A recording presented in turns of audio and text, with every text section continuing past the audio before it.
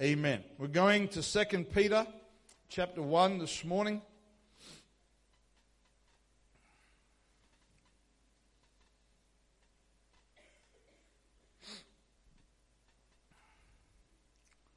Second Peter chapter 1, starting to read at verse 16. It says, "For we have not followed cunningly devised fables when we made known unto you the power and coming of our Lord Jesus Christ, but were eyewitnesses of his majesty.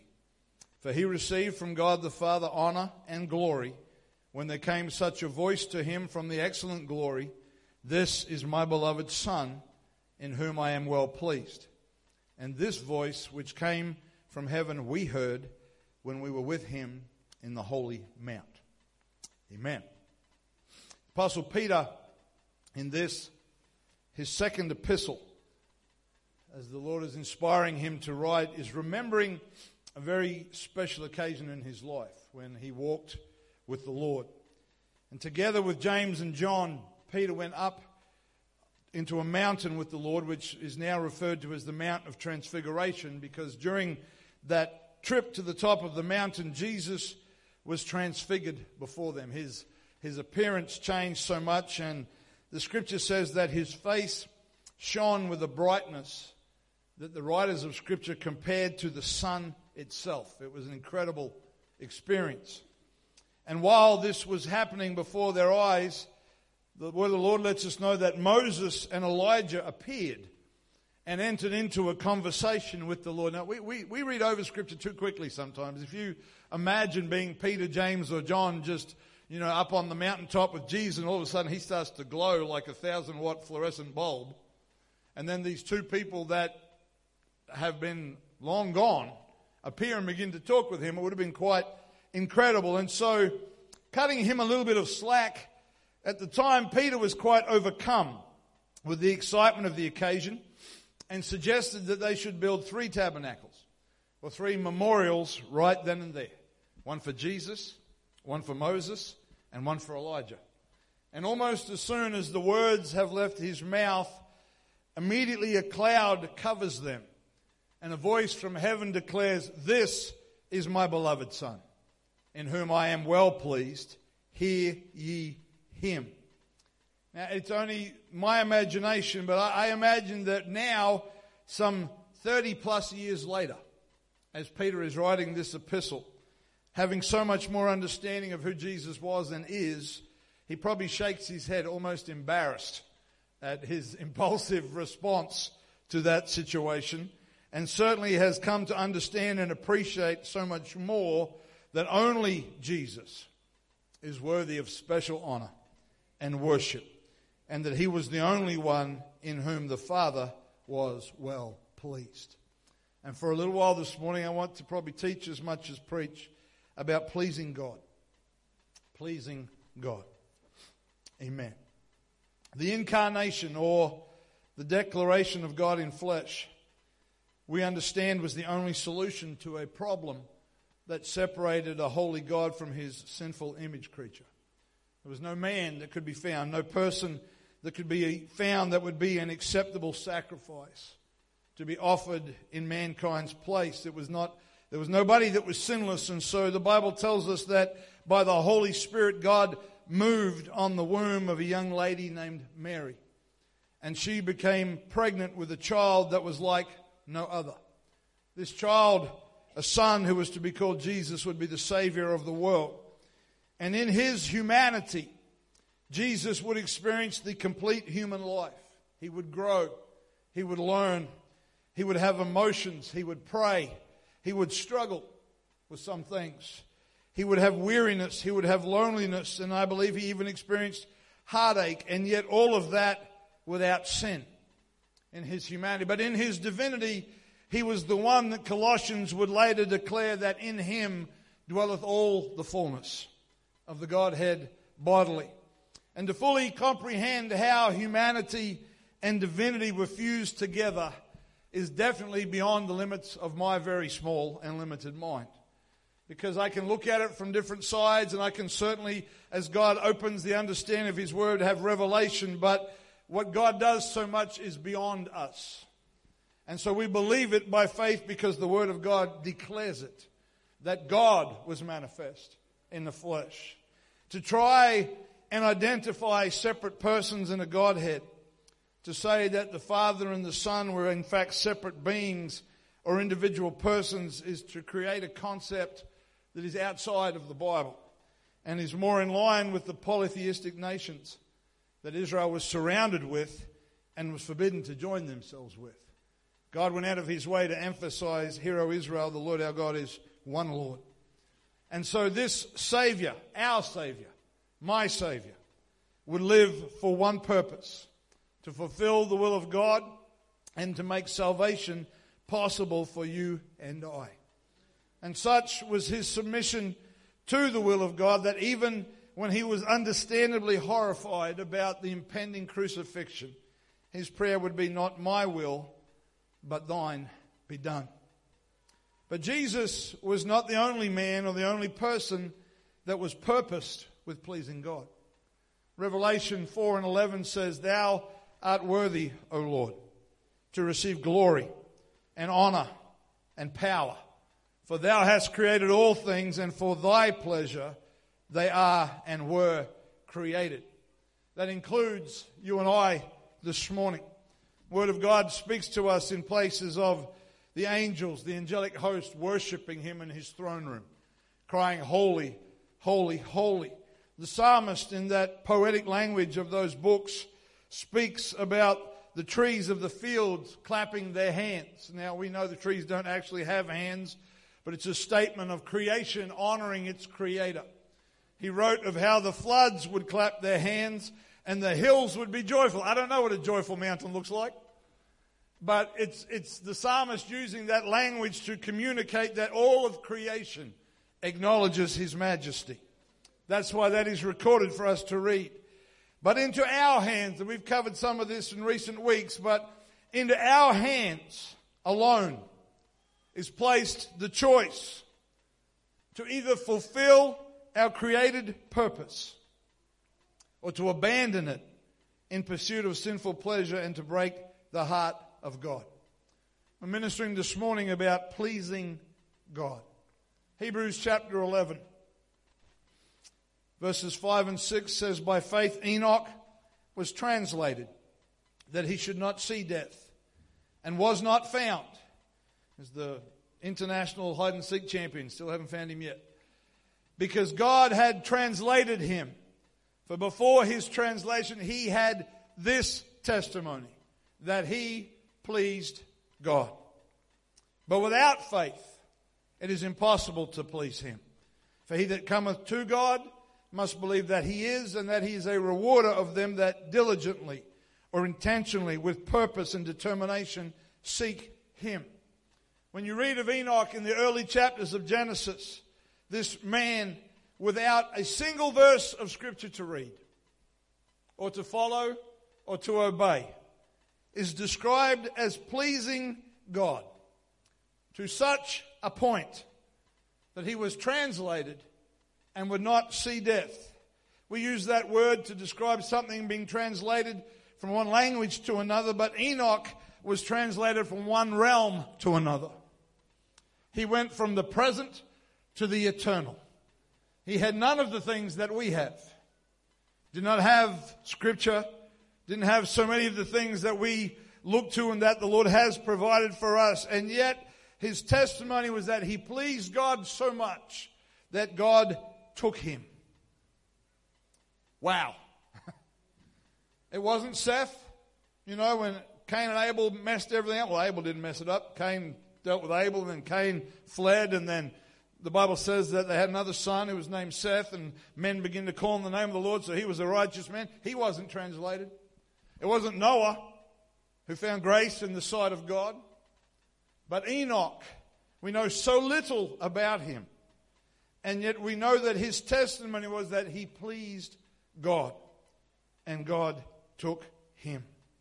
I want us to consider some things, perhaps not everything, but some things the Scriptures teach us about pleasing God. The first clue is in the other verse we read from Hebrews 11, chapter 6. That is, without faith, it is impossible to please God. The Bible tells us there is a measure of faith that is given to us. There is the ability to believe in God resident within every single person that's ever been born. And when we take that faith and we invest it in the Word of God, there is a process, there is something that begins to come alive. When we begin, Scripture says that faith comes by hearing by the Word of God. It's almost a circular process where as we hear the Word of God, faith begins to come alive, and then that faith is reinvested in the Word of God, and it's this ongoing thing where as we allow our faith to mix with His Word, it comes alive in us and we believe in Him and we believe in His Word. If we want to please God, we must believe in Him and we must believe in His Word, because that is the source of faith, at least in an active sense. But Scripture tells us that the reverse is also true. Hebrews 10:38, the chapter before. Now the just shall live by faith. But if any man draw back, my soul shall have no pleasure in him. The just or the righteous live by faith, by trusting in God. Those who draw back, who have fear instead of faith, who turn to the left or the right, do not please God.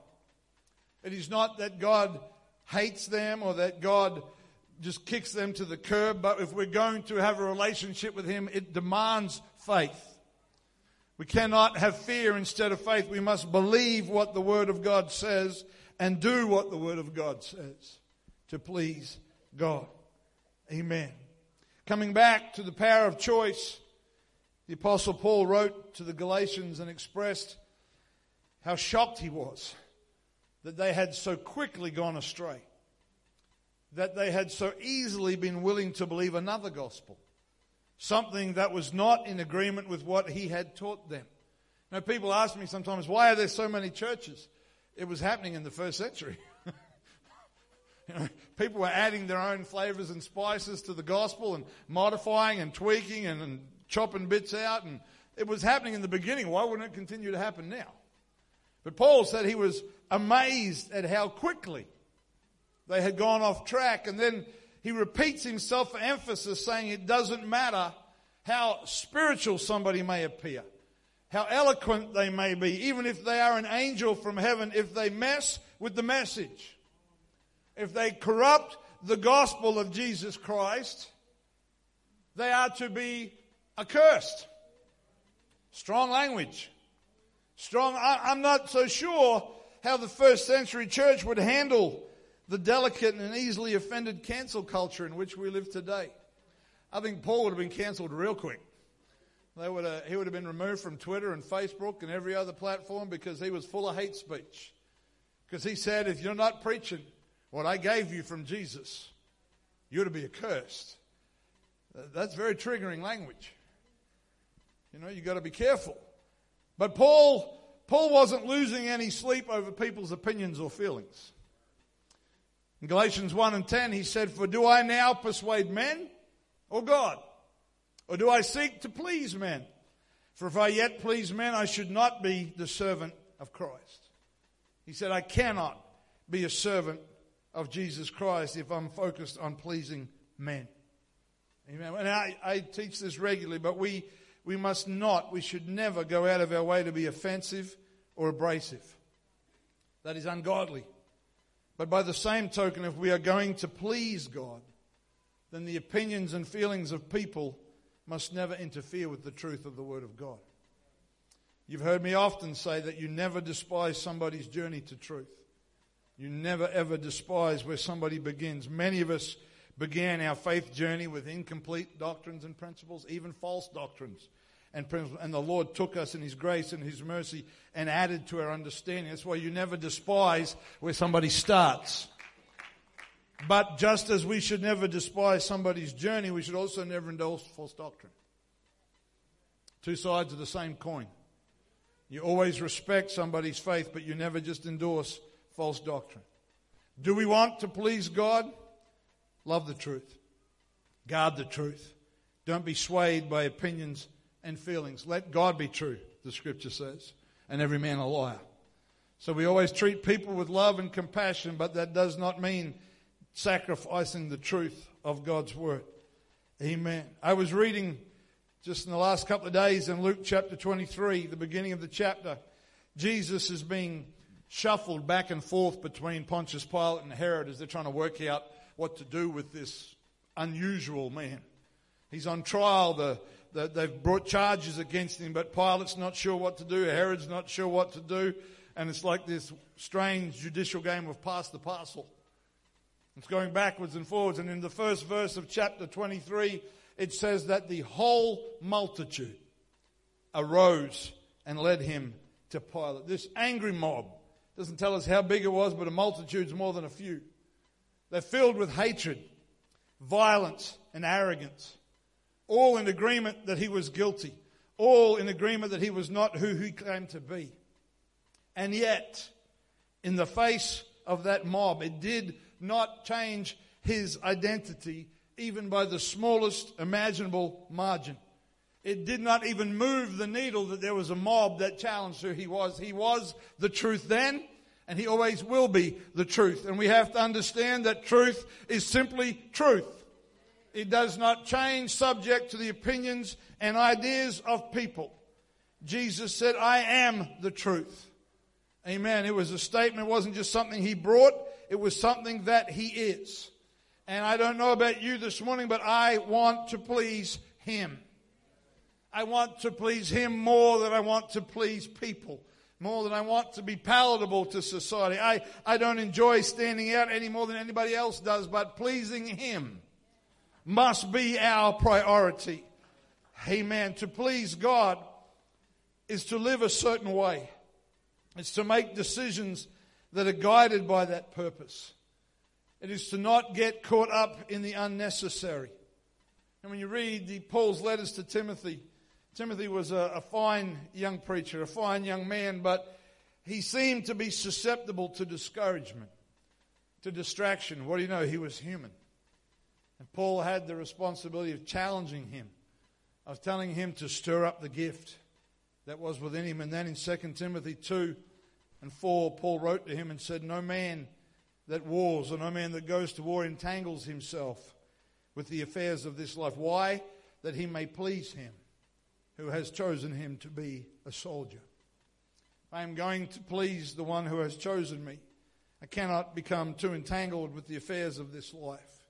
Yes, we have to take care of the business of life. We have to work. We've got all those things.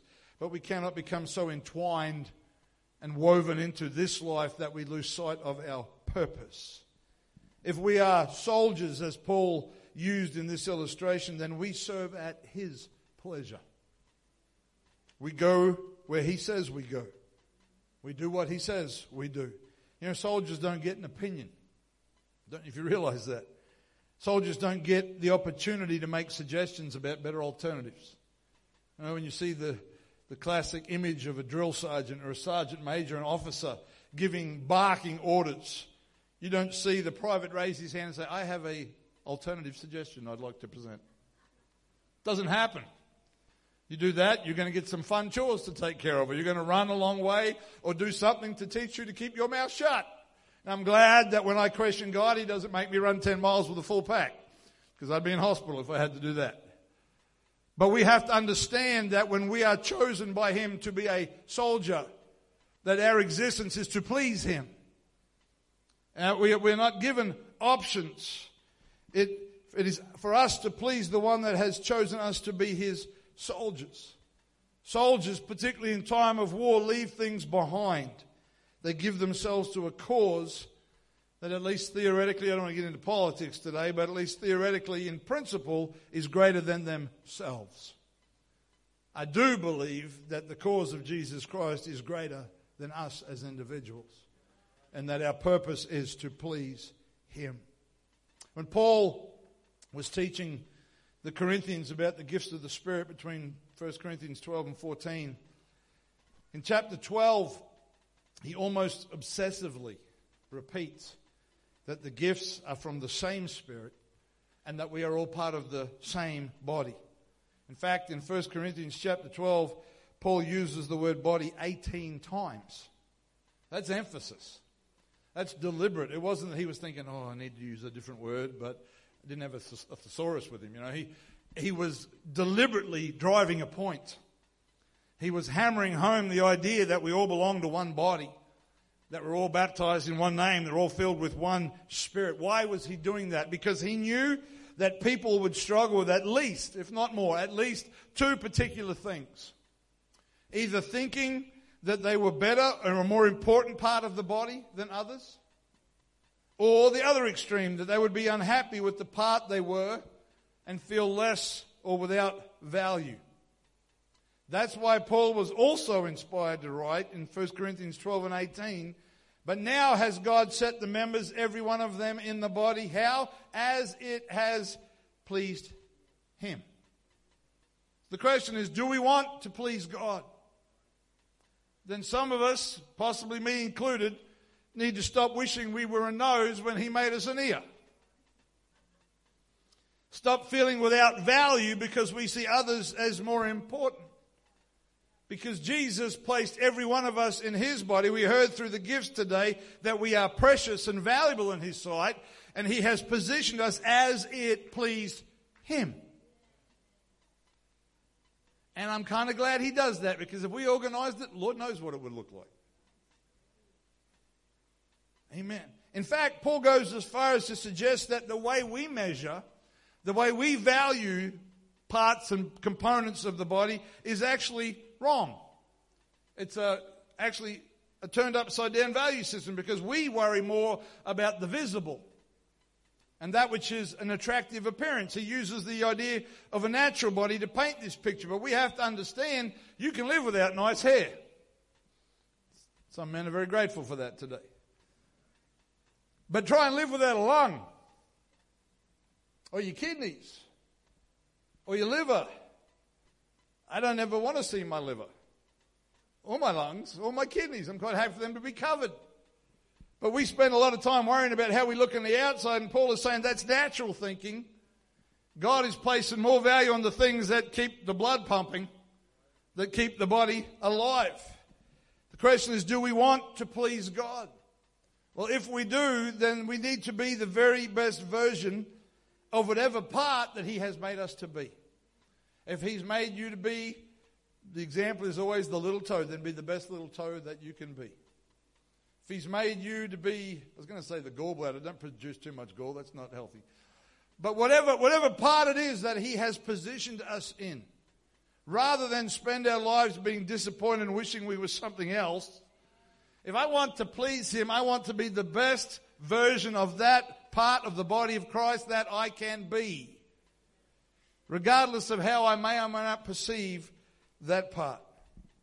Amen. This whole idea flows into the idea of doing his will. Philippians 2 and 13, Paul said, for it is God that works in you. You don't do it yourself, but it is God that works in you both to will and to do of his good pleasure. So if we will allow him to, God will give us both the desire and the ability to do that which brings him pleasure. It comes from him. That means that if our desire is to please God, and I'm hoping that's what it is today, if that is our desire and we are yielded to him, that's an if there. If we are yielded to him and his will, then we can no longer say, I don't want to, or I cannot. Because he provides the will and the to-do. So when we yielded, that removes the I don't want to and I cannot. Because he said, you can. Whatever part he's made you to be, he has made you to be able to fill that role. Whatever it is. Amen. Because he provides both the desire and the to-do if we yield to him. We'll grow into that. You don't necessarily, your body parts aren't the same size they are now as when you were born. You grow into things. And if the Lord has positioned you, that may take a little while before it becomes effective and functional. But if you yield it to him, he will develop us into that place. He can do it. I want you to turn to your neighbor and say, God can use you if you'll let him. Come on, once more like you actually believe it. That was about as exciting as paying tax.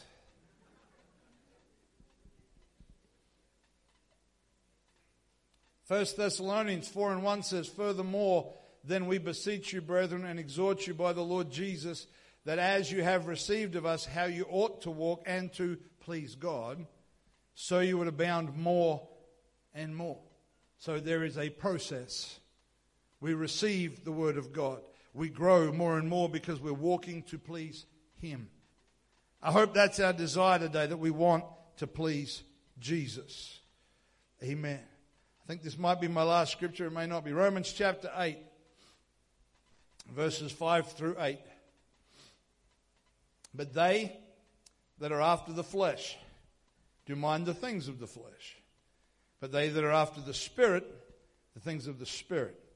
For to be carnally minded is death, but to be spiritually minded is life and peace. And there's a lot more absolutes in the scripture than we recognize sometimes. Because the carnal mind is enmity or strong opposition and hatred against God, for it is not subject to the law of God, neither indeed can be. And then he says, so then, they that are in the flesh cannot please God. Paul, again, is using contrast to demonstrate his point, to communicate what he's teaching, and he highlights two opposites, flesh and spirit. One leads to death. One cannot be subject to the law of God. The other leads to life and peace, and not only being subject to the law of God, but to pleasing Him. So when we teach and preach about the flesh, we're often speaking about sinful humanity, the sinful human nature that resides within us. And we readily admit, or at least we should readily admit, that our default setting is towards sin. That mankind, left to his own ways without correction, is naturally inclined to the pleasures of sinful flesh. And if you disconnect yourself from fellowship, from prayer, from consecration, you're not on a pathway that leads to either righteousness or holiness. And if we are serving ourselves, then pleasing God is not even an option that we're considering. And as much as it's a little confronting, I hope we understand that we are not naturally good people. Just because you're not in prison doesn't mean you're a good person, at least depending on who's measuring. Jesus said there's none good but God. Now, we like to think we're good people. Deep down, if you're honest, you think you're a good person. Let's be honest this morning. We all like to think we're good people, but the truth is we're flawed. We're sinful humanity. Now, we're not all serial killers, bank robbers, whatever, but we're still sinful in our default setting. Amen. And I believe that that's one level of understanding that we can take from this passage. But the letter is not written to sinners. The letter is written to the saved. And the context of this passage, which flows through much of the letter to the church at Rome, is a comparison between Old Testament law and New Testament church. And Paul wrote that the law could not make us righteous. Why? Because it was weak through the flesh. In other words, man's abilities, his strengths, his talents were not able of themselves to produce the results that God was looking for. And so, in the perfect timing of God, when He introduced the New Testament covenant, which the Old Testament was preparing for, that's a whole other lesson, we get a better view of grace, but we also get a better view of the power of God within us by the Holy Ghost. And so, while it is absolutely true to say that sinful flesh will never please God, it is also true to say that our talents, our strengths, and our abilities of themselves cannot please God either. It didn't work under the law, doesn't work in the New Testament. But when we walk in the Spirit, when we are under the controlling influence of the Holy Ghost, He then provides the will and the to-do that can bring Him pleasure. He will use your talents, your strengths and abilities, and I'm glad He does, but not by themselves and not by having confidence in our own selves. So this is all biblical talk. What does it mean practically? It means that practically there are some things you can do by your own ability or from your own experience. Now we say, the Bible says without Him we can do nothing, and that's true, but it doesn't mean that, you can't get up in the morning. You have to lie and say, Lord, help me get out of bed. That's not the principle that's being communicated here. There are things that we can do of ourselves in our own strength. I'll give you an example to be transparent.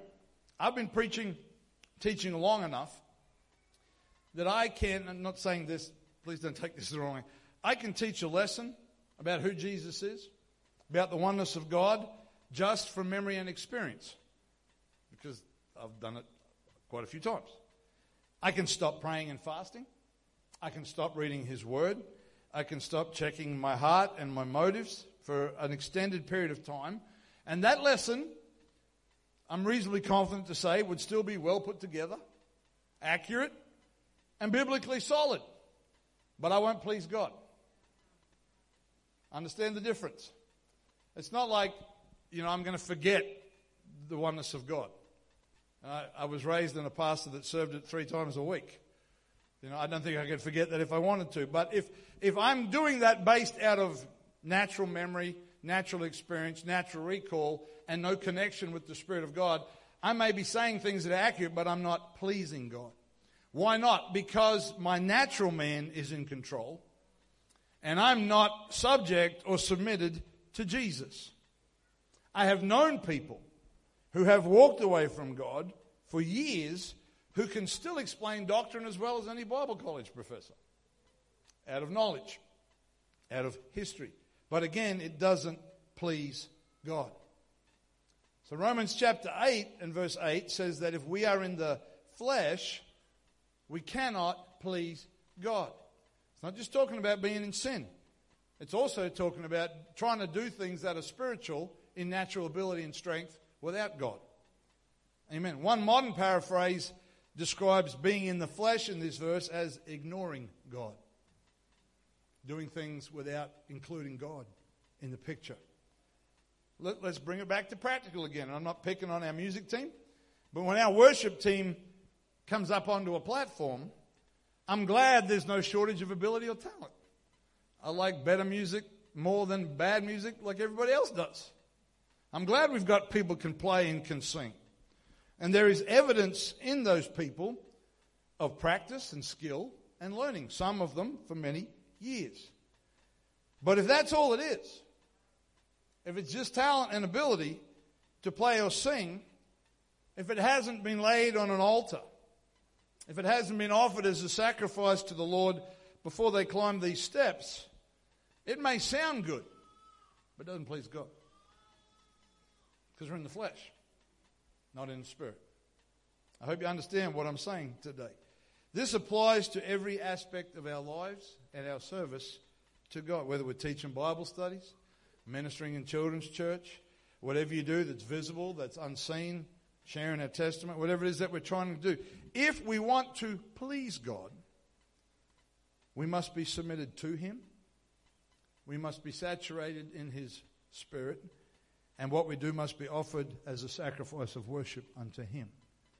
Because if it's all about me and coming from me, it can look good, it can sound good, but it's missing something. Because I'm not pleasing God. But when I bring it to Him and I say, God, thank you for giving me whatever abilities I have. Thank you for the calling you may have placed on my life.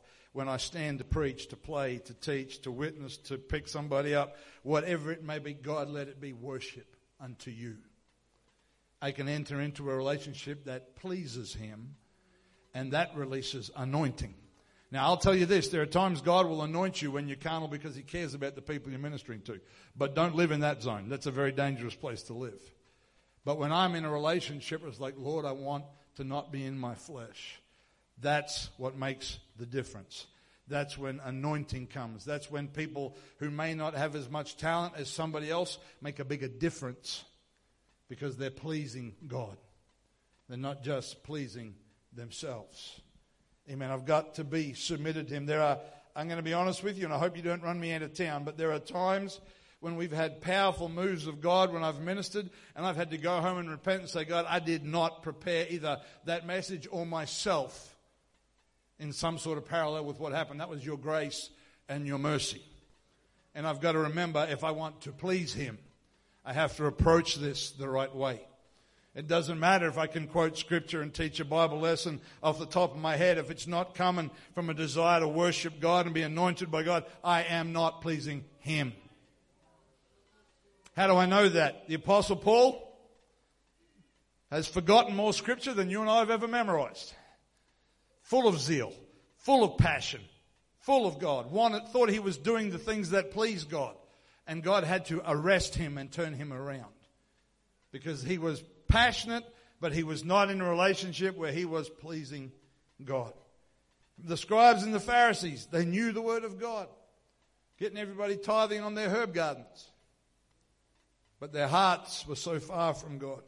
That's why Jesus said to them, you make the outside of the cup so pretty, but inside full of dead men's bones. Sounds good, looks good. They looked like very religious people, but not pleasing God. Amen. I want to challenge us today, if I can, to put this all together. Have faith in God. Put your trust in Him. If you want to please God, that's where it starts. Make up your mind to be determined that you will please Him, not people. Do not become entangled in the affairs of this life unnecessarily.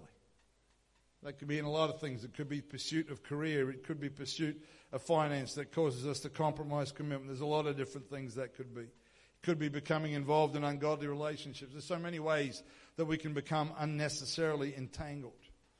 Let Him place you in His body as pleases Him, not you. You never noticed that there's nowhere in the scripture, there's no additions at the back where you apply for certain jobs? There's no forms where you can say, I would like to be. You don't get that option in the kingdom of God. The option you get in the kingdom of God is, Lord, if you can use anything, you can use me. And then He directs. Let Him place you in His body as He sees fit. Be the best version of wherever He places you. Amen. If you're picking people up for church, if that's what the Lord's got you doing right now, get a 5-star Uber rating. Have a clean car, have bottled water and mints in that thing. Get 5 stars from everybody you bring to church. Be the best version of whatever it is that God's got us doing. Amen. Let Him give us the will and the to-do for His pleasure. And as we finished off with, walk in the Spirit. Saturate your life with prayer, with the Word of God, so that everything we do for Him is offered as a living sacrifice in worship and praise to Him. Stand with me if you would this morning. Let's just lift our hands and thank the Lord for His goodness.